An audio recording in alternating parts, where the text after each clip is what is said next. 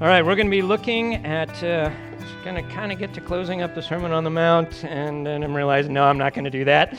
So it'll be a few more weeks, but if you've got a Bible, turn to Matthew chapter 7. If you're not familiar with the Bible, there should be one under one of the seats near you. In the front is an index, and we're going to be looking at Matthew, which is the first gospel of the New Testament, and we're looking at chapter 7, verses 15 through 20 this morning. And if you're here just kind of checking out Christianity, we're glad that you're here. There's a bookshelf in the foyer that has Bibles and other Christian resources, so please pick up anything of interest to you.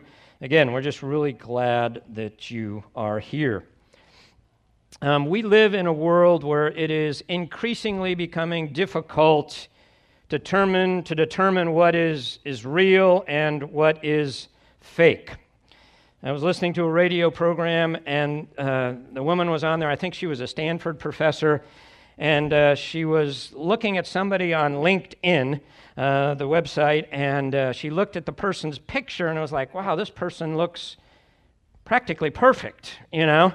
And then she realized, wow, one of the earrings was different than the other, and this was like a CEO, and it's like, okay, I can see some people that are younger, you know, wearing different earrings, pretty cool, but this is your professional picture, you know, it's like, that's unusual. Then she realized that the person's eyes were exactly in the center of the picture, and so she did a little investigating and realizing that this person was actually a CGI image of a person.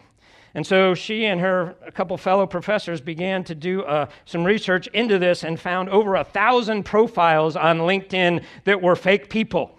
They did not even exist. And they would contact other people, say, hey, you're really into sailing. I'd like to, get with you and talk a little bit about this and that. And so increasingly on the interwebs, it's becoming hard to determine what is real and fake. And several months ago, I was listening to someone, and he said, now there's an ability that's coming to generate video footage that is all CGI. And I'm thinking, what is going to happen when that actually happens? Imagine that tool in the hands of an autocratic leader that wants to foment some kind of anger against another group of people, creating a whole video image that looks real, that looks like something's terrible happening, and then presenting it to the people and say, we need to do something about this. It's kind of frightening, isn't it? Yet, I look at this and I realize, okay, though maybe the ability to deceive in terms of the impact on other people has gone up exponentially with the internet and people's access to that, this is nothing new. It's nothing that has not been around since human beings have walked on this planet. And there's always been false narratives that are presented, especially when there's money or power or sexual pleasure involved as a payoff for that. And one of the things I love about Jesus is that he was a realist. And he knew this type of fake news, fake teaching, fake people would invade the church. And he warns his followers. And that's where we're going to pick up in Matthew chapter 7, verses 15 through 20 before we gather around the Lord's table. This is Jesus speaking in Matthew chapter 7. He says, beware of false prophets who come to you in sheep's clothing, but inwardly are ravenous wolves. You will recognize them by their fruits. Are grapes gathered from thorn bushes or figs from thistles? So every healthy tree bears good fruit, but the diseased tree bears bad fruit. A healthy tree cannot bear bad fruit, nor can a diseased tree bear good fruit. Every tree that does not bear good fruit is cut down and thrown into the fire. Thus you will recognize them by their fruits. This is a reading of God's word. So if you beware of false prophets, literally the term in Greek is pseudo-prophets. Beware those pseudo-prophets.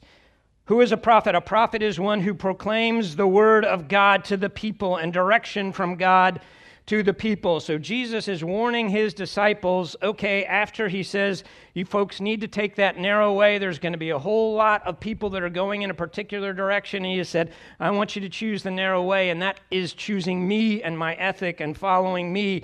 And then he says, right after that, recognize that even when you're on the narrow way, there's going to be a whole lot of people that are going to come and attempt to deceive you while you're on that narrow way. He says, beware of these pseudo-prophets who come to you in sheep's clothing, but inwardly are ravenous wolves. Throughout the New Testament, there is warnings against pseudo-people. In 2 Corinthians 11:13, Paul warns the church there, in essence, be careful for pseudo-apostles. So there are people coming that are impersonating an apostle and claiming to be an apostle. In 2 Peter 2:1, Peter says, like there were false prophets in the old days, so there will be pseudo-teachers in the church. So be aware of pseudo-teachers. And in Matthew 24:24, Jesus warns himself. He warns about pseudo-Christ, pseudo-Messiahs, pseudo-people that are coming and saying, I'm the Savior. Be careful, be aware of them. So as you read the New Testament and you see all these references to people that are pseudo-spiritual, pseudo-leaders, pseudo-ones that are speaking supposedly for God. And apparently this was a pretty big problem in the early church. And if you are at all tuned into Christian TV, which I try not to watch at all, you're aware that this problem was not limited to the first and second centuries of the church. And again, it's frightening to me to see so many that in the last probably 10 years that I would have said, man, this person is solid, you need to listen to them.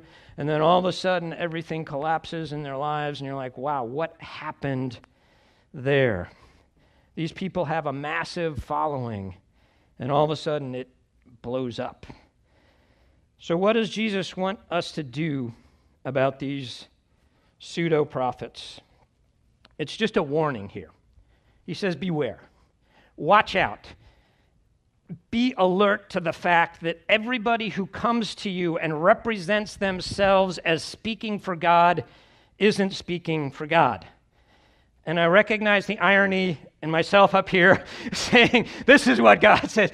So it's like, okay, But the reality is, yeah, there are people that will claim to speak for God but are not speaking from God. And Jesus says, beware of them. Why? Because they're deceptive and they're dangerous. They're deceptive because he says these pseudo-prophets come to you and they're ravenous wolves. There's a danger there, right? The primary predator for first century sheep, if you're out as a shepherd, is a wolf, right? But these are not wolves that come into the flock and everybody knows they're a wolf, right? If you're doing that, it's like, okay, this is the enemy. Let's stay away from this guy. Run away, run away. But these are wolves that invade the flock as other sheep. Saying, look at me. I'm just a sheep like you all. And notice they're coming in. They're coming in from the outside. We're not sure where they've come from, but they're representing themselves as being a sheep. They're deceptive, but they're dangerous. In Acts 20, when Paul is giving a farewell address to the leaders in Ephesus, he says, all right, I have not failed to declare to you the whole counsel of God's word, but when I leave, there are going to be wolves that come in among you. And even from your own number, there are going to arise teachers that teach perverse and strange things. Be careful. Watch out. And I think he probably got that advice from Jesus here, saying there's going to be these folks that come in, and man, they're going to look like a sheep. And that's the challenge. When a false teacher comes in, the false teacher doesn't come in and say, hey, by the way, I'm going to preach some heresy this morning, so, just want to let you guys be aware of that. And, they don't come up and say, hey, this is an awesome statue of Baal, and I think you guys really should worship Baal here a little bit. It's like, no, it's going to be a whole lot more subtle than that. They're going to look and speak and act, at least on the surface, as a sheep. How do they get a hearing among us as Jesus followers? Well, I think initially they look like the real deal, right? They look like a genuine article. Paul, in 2 Timothy 3:13, he calls them imposters. What's an imposter? Imposter is someone who disguises themselves to look like somebody else, who comes in under a false pretense and wants to win a hearing. And again, they're not going to come in and they're not going to open up Anton LaVey's Satanic Bible and say, hey, let's read a few verses from this instead of God's holy word this morning. They're going to come in sheep's clothing. And I think the thing they're going to do first is they're going to use a lot of Christian lingo, right? They are going to know the church phrases. They're going to talk with biblical vocabulary. They're going to use a lot of Christian words. But I think it was Rosaria Butterfield said that these people, they use Christian vocabulary, but they use a very non-Christian dictionary to define those terms. So if you listen to some people, ask them, do you believe in the resurrection of Jesus Christ? Easter is coming up. And they'll be, yeah, I believe in the resurrection. Do you believe in the Spirit of Christ? And they'll say, I believe in the Spirit of Christ. And it's like, whoa, sheep, this person's on board. And then you realize after talking to them a little bit, what they mean by the resurrection is not the physical bodily resurrection of Christ from the dead, but the fact that Christ rises in my heart and in my thinking, and he's still alive there, though he didn't really rise from the dead back then. And I believe in the Spirit of Christ, not meaning the Holy Spirit, the third person of the Trinity, but I believe in the Spirit of Christ like the vibe of Christ, the atmosphere of Christ. It's the love. I'm believing in that Spirit, man. You feel that Spirit, don't you? And so they'll use a lot of Christian lingo, but it will be infused with a very different meaning. So today it's especially important to push into that a little bit and ask some question. Well, what do you mean by that? So they're going to come with Christian lingo. They're also going to say what we want to hear. If you turn over to 2 Timothy chapter 4.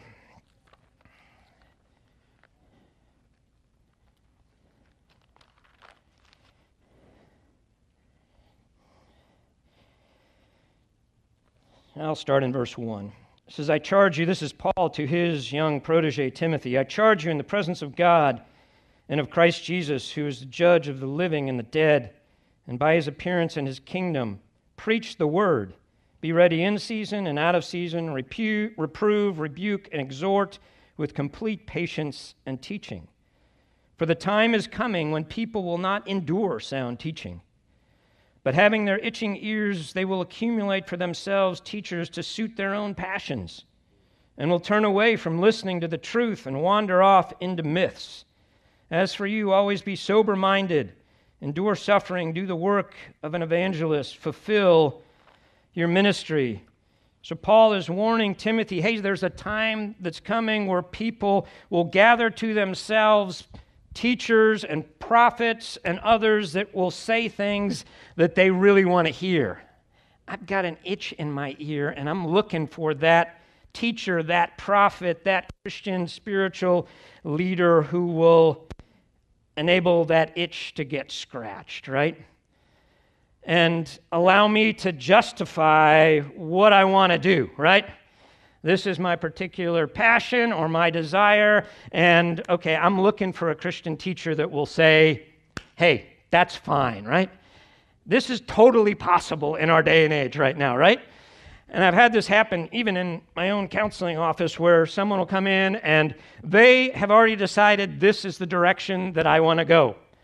And if I say, well, I think the word applies in this way in this situation here, they'll say, that's not really what I want to hear. And they may not say that directly, but then I'll hear down the road that they went to 3 or 4 different counselors until they finally found a Christian counselor that would say, yeah, totally fine, the direction you're going, go for it with my blessing. And usually we think of these false teachers as kind of being licentious and enabling us to do stuff that would normally be not within the moral boundaries that God has given us in Scripture. Whether it's dealing with money and blessing or sex and how I express that in life. Again, you can call enough pastors, you can search enough on the internet, you can find a podcast where you will find someone that says, yeah, fine, go for it. But I think there's also a type of false teaching and a false prophet or false teacher that appeals to a different part of our passion and our flesh. And that is the conservative religious part of our flesh. To me, that first kind of false teaching, it appeals to the younger brother. Remember the story of the prodigal, the younger brother? Hey, I want to get out of here. I want to go. I want to live life, man. I want to just suck the marrow out of life. And the first kind of teacher that says, yeah, go for it.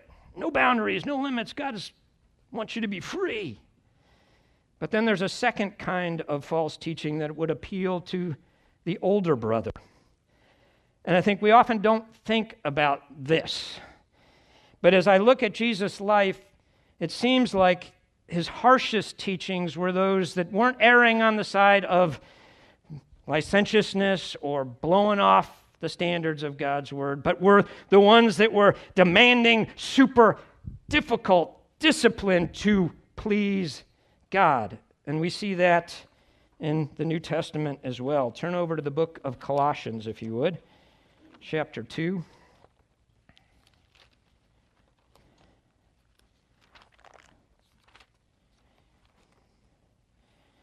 I'll read verse 8, and then I'll read verses 16 through 23. So here's Paul. See to it that no one takes you captive by philosophy and empty deceit, or empty and deceitful philosophy, according to human tradition, according to the elemental spirits of this world, and not according to Christ, for in him the whole fullness of deity dwells bodily. So here Paul is warning the Colossians, be aware that you're not deceived. So again, this theme of be careful, watch out. And then verse 16, it says, therefore let no one pass judgment on you in questions of food or drink or with regard to a festival or a new moon or a Sabbath. These are a shadow of the things to come, but the substance belongs to Christ. Let no one disqualify you, insisting on asceticism and the worship of angels, going on in detail about visions or dreams puffed up without reason by his sensuous mind, and not holding fast to the head, from whom the whole body, nourished and knit together through its joints and ligaments, grows with a growth that is from God. So Paul is saying, don't let anybody disqualify you because they say, oh, I've had this vision or I've had this dream, and because of that, these are all the things that you need to stop doing in your life. In 1 Timothy 4, Paul gives a similar warning to Timothy about those that are teaching. It's like, okay, you can't get married, all these kind of things that God has designed that are good to be partaken in with joy in the Lord. These teachers are saying, no, those things are bad. And here we have this being really ascetic, a forbidding of all the good gifts of God. Verse 20 of Colossians 2. If with Christ you died to the elemental spirits of the world, why, as if you were still alive in the world, do you submit to its regulations? Do not handle, do not taste, do not touch, referring to things that all perish as they are used, according to human precepts and teachings. These indeed have an appearance of wisdom in promoting self-made religion and asceticism and severity to the body, but they are of no value in stopping the indulgence of the flesh. And to me, this is another part of false teaching that we don't really often talk about in church because it seems wise, right? We're going to forbid all these things, and we're going to make sure that everybody's towing the narrow line, and we're going to be more spiritual than Jesus, right? These are all the boundaries, and this is what you have to do to be pleasing to God. And Paul says, watch out for this. Watch out for those people that come and say, no, this is the boundary, and you have to stick within it. This is the only version of the Bible that you could ever use. This is the only way that you should treat alcohol. This is the only way that you should look at this or that. and set up boundaries that are very rigid, because I think that turns people away from Christ as much as the licentiousness of other Christian teachers does. And I think there's another teaching that I see in our country that's growing, and that's confusing what is the gospel and evangelical Christianity with a certain political party or agenda. And now in many, many churches, this is what is going on. And I look at that and I say, what did Jesus say? My kingdom is not of this world. Yes, I think we need to be involved in our political system. Yes, I think certain regulations and certain legislation is positive and accords with righteousness, but I don't think any particular party has a monopoly on that. And when we begin to identify America as the promised land, and I am so grateful that I live in this country, but this is not my citizenship primarily. I'm first and foremost a citizen of the kingdom of heaven, and secondarily, I'm a citizen of this country. So we need to think long and hard before wholesale adopting some of this teaching about this is what it means to be a Christian and to be. And it seems like in those situations, Jesus is devalued and the political agenda is more highly valued. So we need to be careful of that, because I know there are people in droves that are staying away from the church because it has now been identified with a particular political agenda that to me does not always match what God's word says. So beware, because they will say what we want to hear. And that's the dangerous part, right? What did Paul say to the Colossians? These things have the appearance of wisdom. They sound really wise, right? If getting drunk is bad, then we need to say not drinking at all is better than drinking with moderation. Because if people don't drink at all, then they're not going to become drunk. Well, it's logical, right? It's reasonable. That the only problem is there that God has created wine. It was his first miracle, right? And it seems to be part of life then. And yes, the warning is not to get drunk, but then what happens to someone who takes a sip of wine and nothing happens? Well, maybe it's not that serious. And then they go farther on down the line. To me, yes, we need to draw the lines where Scripture draws the lines, but we really have to be careful about setting additional boundaries that are not biblical boundaries, because it seems wise to us. So be careful both on the kind of licentious side of relaxing all the rules, whatever you want to do with your body, man, it's your body, you do you. And on the other side of God is opposed to all pleasure, anything that seems pleasurable, you need to stop that right away. Because that's not what God wants. God does not want his people happy. He does not want them to experience any of his good gifts. So just cut it out right now. I see some people smiling out there. This needs to end right now. So be careful. And again, the Old Testament talks about we can fall off on the right or on the left from the narrow path. And sometimes as believers in evangelical circles, we think, we can only fall off on the left. And I don't think when the original prophet wrote that, he was talking about political left and right, conservative and liberal, but, it plays to our culture. So that's the reality. These people also get a hearing, not only because they use Christian lingo, not only because they are saying things that agree with what we want, but they often use and quote the Bible. And to me, the best example of this is Jesus' temptation, right? One of them temptations, what does Satan do? He quotes a verse out of Scripture. And these people will push a political agenda, or they'll push a religious agenda, or they will push a particular agenda towards possessions or sexuality, and they'll quote one verse and they'll say, see, the Bible says this. Again, to me, this is one of the reasons that as a church we teach through books of the Bible expositorily, because that keeps me honest.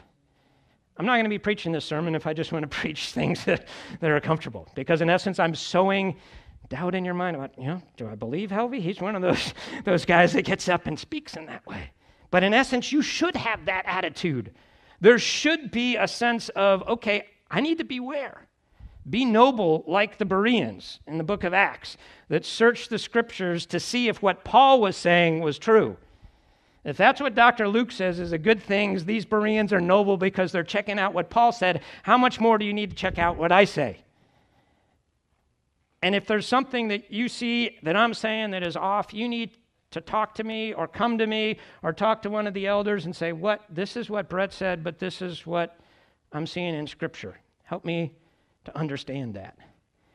And I recognize in our day and age that, there's a whole cottage industry of heresy hunters on the internet, and people, all they do is look for a mistake that a pastor would make in misspeaking. When I get up and speak, there's probably some stuff that I say kind of off the cuff that comes to my head. It's like, I'm hoping that's not an error, but it was probably phrased in not the best way or using not the best words, but okay. I'm a human being, and that's the reality. But if I'm up here and I'm saying something that you look at, it's like, whoa, that is contrary to what the Word of God says, then you need to call me out on that. And I get really nervous in any groups where the pastor will say, do not criticize the Lord's anointed. All right? That's a super dangerous place to be. Because what is anointed? Anointed is the Christ, the Messiah. If you're saying, and that's a pseudo-Messiah, a pseudo-anointed person. Nobody is perfect other than Jesus. And Paul had to call out even Peter and say, hey, at one point in time, you were eating with the Gentiles, you were experiencing the freedom of Christ, and now when there's some pressure from these Jewish Christians in Jerusalem about you're now separating yourselves from them. And what does Paul say in front of you? That's not right, Peter. Peter is a what? He's an apostle. Right? So, be careful when the Bible is used, but used in an imbalanced and distorted way. You can get the Bible to support basically any position you want by pecking and hunting to pick out a verse here and there. It's like the prosperity gospel. You can read through the Old Testament, and there's all sorts of promises of God's blessing. You read through the Proverbs, they're there, right? If that's the only side, I can preach that, man, and people will want to hear that, right? Come to Jesus, and you will be rich. Maybe not famous, but you will be rich, right?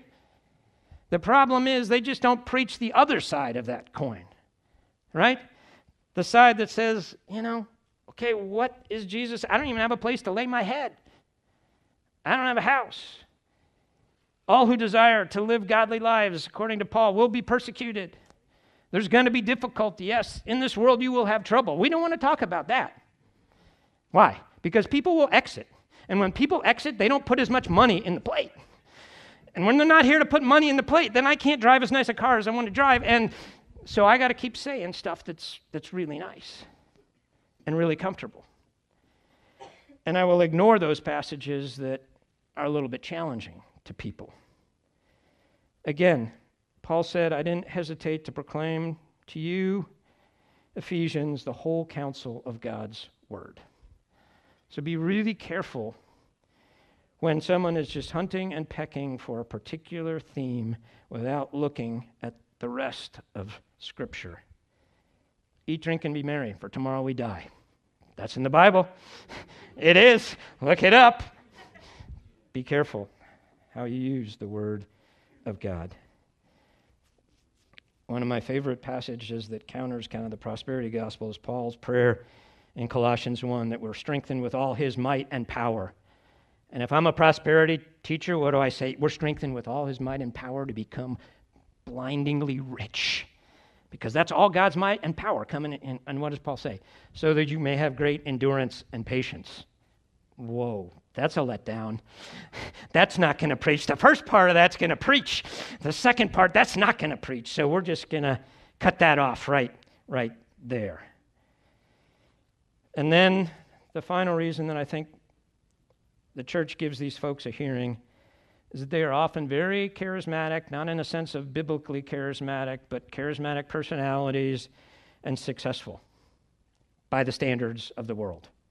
We see, and it's like, wow, that guy's church is now at 5,000, and now it's at 7,000. And man, he's got 50,000 followers on whatever social media. This guy must be doing things right. in the book of Deuteronomy, chapter 13. You don't have to turn there. But this is a warning given to the Jews for false prophets, basically. If a prophet or dreamer of dreams arises among you and gives you a sign or a wonder, and the sign or the wonder that he tells you comes to pass. So this guy has said, this is going to happen, this is a sign and wonder, and it actually comes to pass. And you're like, whoa, we got to listen to this guy. Look at what he just did. What does the Holy Spirit say? And the sign or wonder that he tells you comes to pass. And if he says, hey, let's go after other gods, which you have not known, and let us serve them, you shall not listen to the words of the prophet or that dreamer of dreams. For the Lord your God is testing you to know whether you love the Lord your God with all your heart and with all your soul. You shall walk after the Lord your God and fear him and keep his commandments and obey his voice, and you shall serve him and hold fast to him. See, there's such a thing as false signs and wonders that happen in the world. And I'm afraid that many Christians in our country are not really familiar with their Bible, so they will see somebody that is charismatic, has a big following, and some amazing things are going to happen, and they say, whoa, we got to follow that guy. He's got the truth. But if that guy is leading in a way away from Christ that is distorting the truth of God's word, so don't listen to him. Don't listen to him. And Thessalonians were warned about when the Antichrist comes, he's going to do all sorts of signs and wonders. There's going to be stuff that happens. Remember when we were in Exodus, right? The staff, the sign that God has given Moses, that he is who he is, the I am. He says, throw that thing down, it becomes a snake. Well, what do the Egyptians do? They throw their thing, it becomes a snake too. Moses' snake eats their snake, but it's still happened. And then in the first 2 plagues, the Egyptians were able to duplicate those plagues, it says, by their secret arts.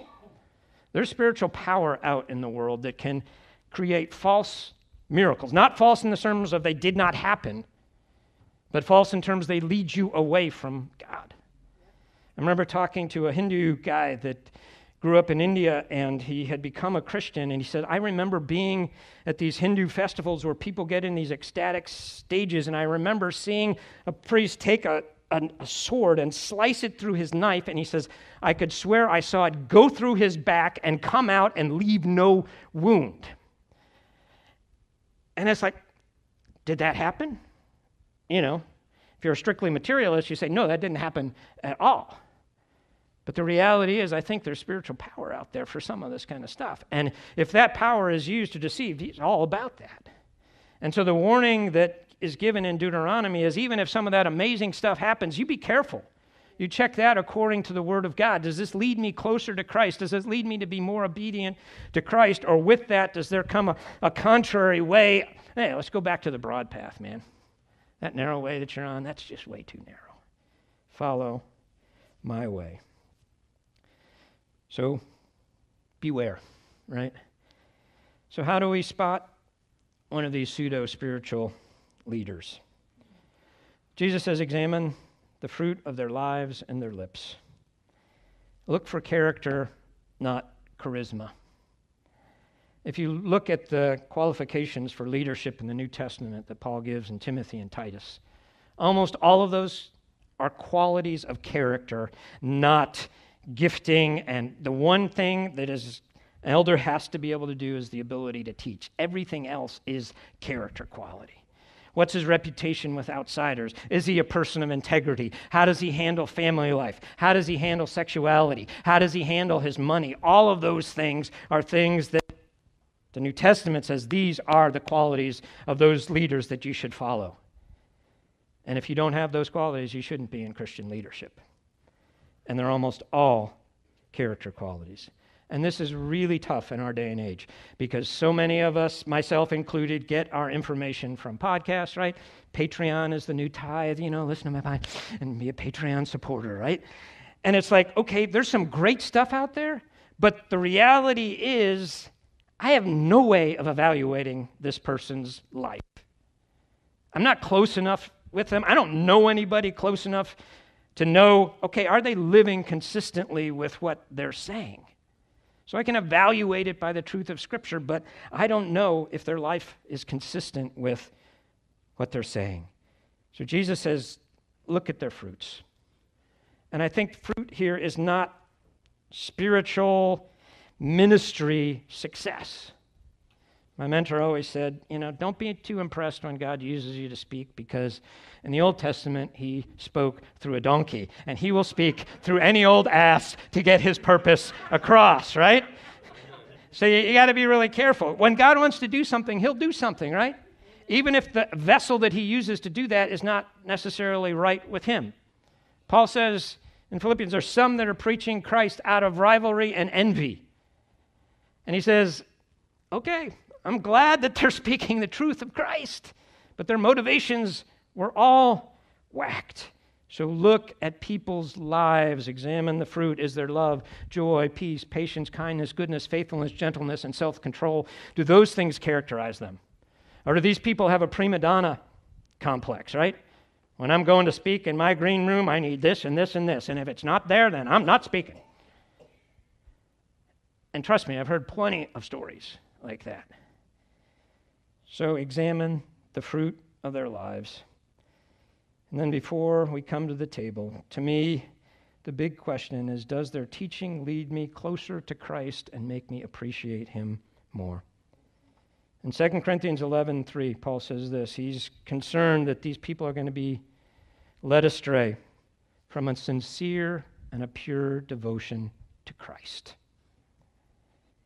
That's what we're all about, growing in our relationship and our understanding of Christ. And when we grow close to him, we're going to evidence that growth with love towards other people, not using other people for my benefit. So watch out. Is this person's lifestyle consistent with what God's calling us to be as believers? Are their words consistent with the words of Christ? And does their teaching lead me to appreciate and draw nearer to Christ, or be more focused on myself than loving God and loving others? Again, when we recognize them here, we're not told that we need to start a campaign against these false. It just says be aware, right? Don't listen to these people.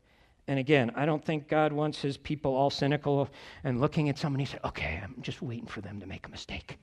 What's Helvey going to say this morning that screwed up? Okay, I can nail him on that one. Jesus just finished talking about not being judgmental, right? But not being judgmental is not the same thing as not being discerning. He doesn't want us to be naive. He doesn't want us to be duped. And man, there are people left and right that are getting duped. And I'm just wondering, because people that were big when I, first came to Christ in terms of scammers on TV, they got busted and then and now they're back again. I'm like, seriously? This guy's selling more stuff right now? Have we not? Who are the people that are buying this stuff? Don't be naive. Evaluate carefully, be discerning, but also be gracious. I don't think God wants us to be cynical and judgmental of every teacher. That's just not the attitude that he wants, but he also doesn't want us to be naively following anybody that says, oh, I'm a Christian. And they use the right words, and on the surface, they appear like they're doing everything right.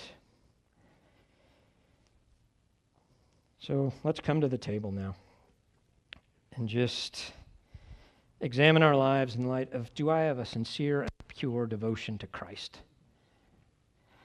That, to me, knowing Christ and knowing his word is going to keep us from being deceived and duped. That's what those that detect counterfeits always say, what you really need to know is not the millions of different counterfeits that are out there. What you need to know is what the genuine looks like. So if you're a believer that's in the Word, that knows Christ, you're not going to be near as susceptible to getting duped and deceived. It's still possible. Why? Because it itches our ears. I want this because this is what I want. But push into Jesus and your relationship with Jesus. That is the primary way to prevent ourselves from getting duped and deceived. So let me pray, and then if you are a follower of Jesus Christ, we encourage you to partake of the table. Just going to ask you to come up, and then Chris and Jeff will hand you the elements. Just take them back to your seat, and then we will partake together. If you are not a follower of Jesus Christ, this is a time where you're just to observe. And I would urge you to decide to trust and follow Jesus Christ this morning. So let's pray before we partake in the table. Father, we come to you. You are the way, the truth, and the life, Jesus. We thank you that you have provided your life so that we could have life. We celebrate your table this morning. We remember the length to which you were willing to go to reestablish a relationship with us that we had broken because of our rebellion and sin. So, Lord, this is a time once again to examine our hearts, to ask ourselves and ask your Spirit to reveal to us any ways in which we're not really sincerely and purely devoted to you right now. And Lord, if you bring anything to mind, you don't do that to shame us, but you do it to heal us and to change us. So Lord, help us to be willing to confess anything that you may bring to mind. And if we do, to remember that if we confess our sins, you're faithful and just to forgive us our sins and cleanse us from all unrighteousness. So Lord, work in our hearts even now for your glory and because of your grace. And it's in Jesus' name I pray. Amen.